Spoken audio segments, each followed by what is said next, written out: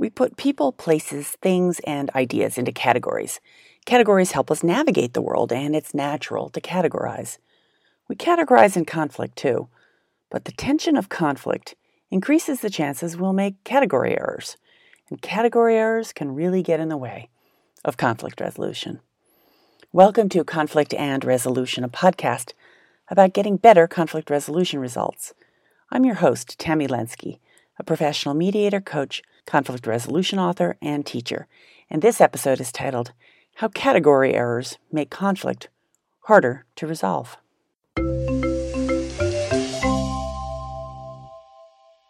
It's 2 o'clock in the morning and your doorbell rings.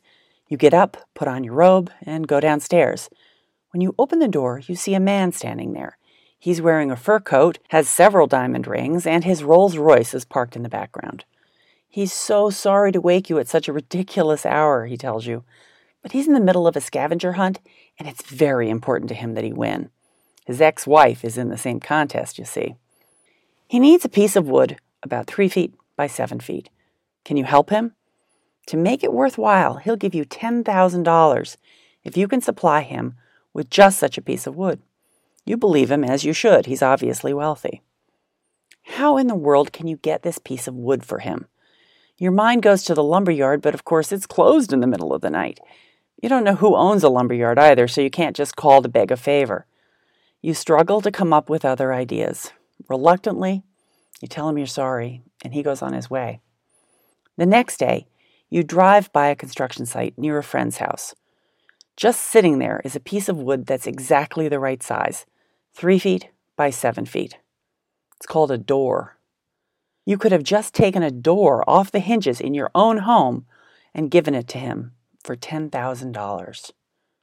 Why on earth didn't that occur to you last night?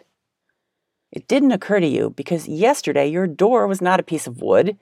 The 7 foot by 3 foot piece of wood was hidden from you, stuck in the category called door. Categories help us navigate our world. They help us order, understand, and distinguish between things, people, ideas. Without categories, life might feel substantially more overwhelming. We categorize circumstances, locations, and people in conflict, too. Interpersonal conflict, workplace conflict, marriage conflict, difficult person, doormat, bully, frenemy.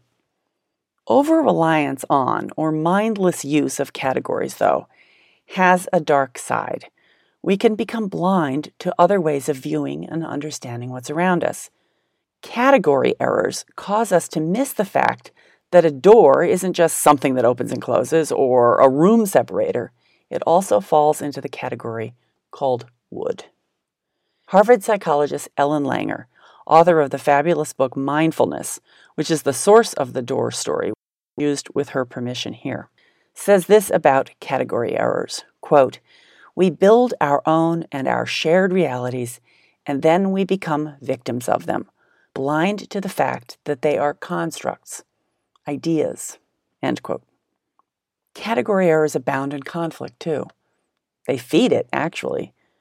We see a working relationship going south, and we label it interpersonal conflict, mindless of the ways the new office restructuring is provoking the tension. We see someone acting badly and label them difficult, failing to acknowledge that the categories loving husband, tireless volunteer, and cancer fighter also apply. We act to condemn their difficultness instead of challenging ourselves to look beyond the simplistic label we've constructed. As we act again and again based on that original category, label, or diagnosis, we unconsciously tune out evidence that contradicts it. We mindlessly see what we expect to see, and in so doing, become increasingly certain of ourselves. Here are some questions I've found helpful for challenging my own and my clients' categories during tension and conflict. In what ways is the category I've placed them in, bully, wimp, difficult, liar, etc., unfair? This question helps us be more mindful of the ways we construct our own realities and push ourselves to look beyond our own harsh judgment. What positive categories does this person or situation belong in? This question helps us view things more multidimensionally and rehumanize our foes, both very useful conflict resolution skills. What categories would I like them to put me in, and how will I demonstrate I belong in them? This question helps us choose our behavior mindfully and strategically. Thanks for listening. Transcripts and reference notes from podcast episodes are available at no cost to my subscribers, who receive them automatically by email every 2 weeks. To get your own copies, visit lenski.com/subscribe. That's LEN as in negotiation, SKI.com/subscribe.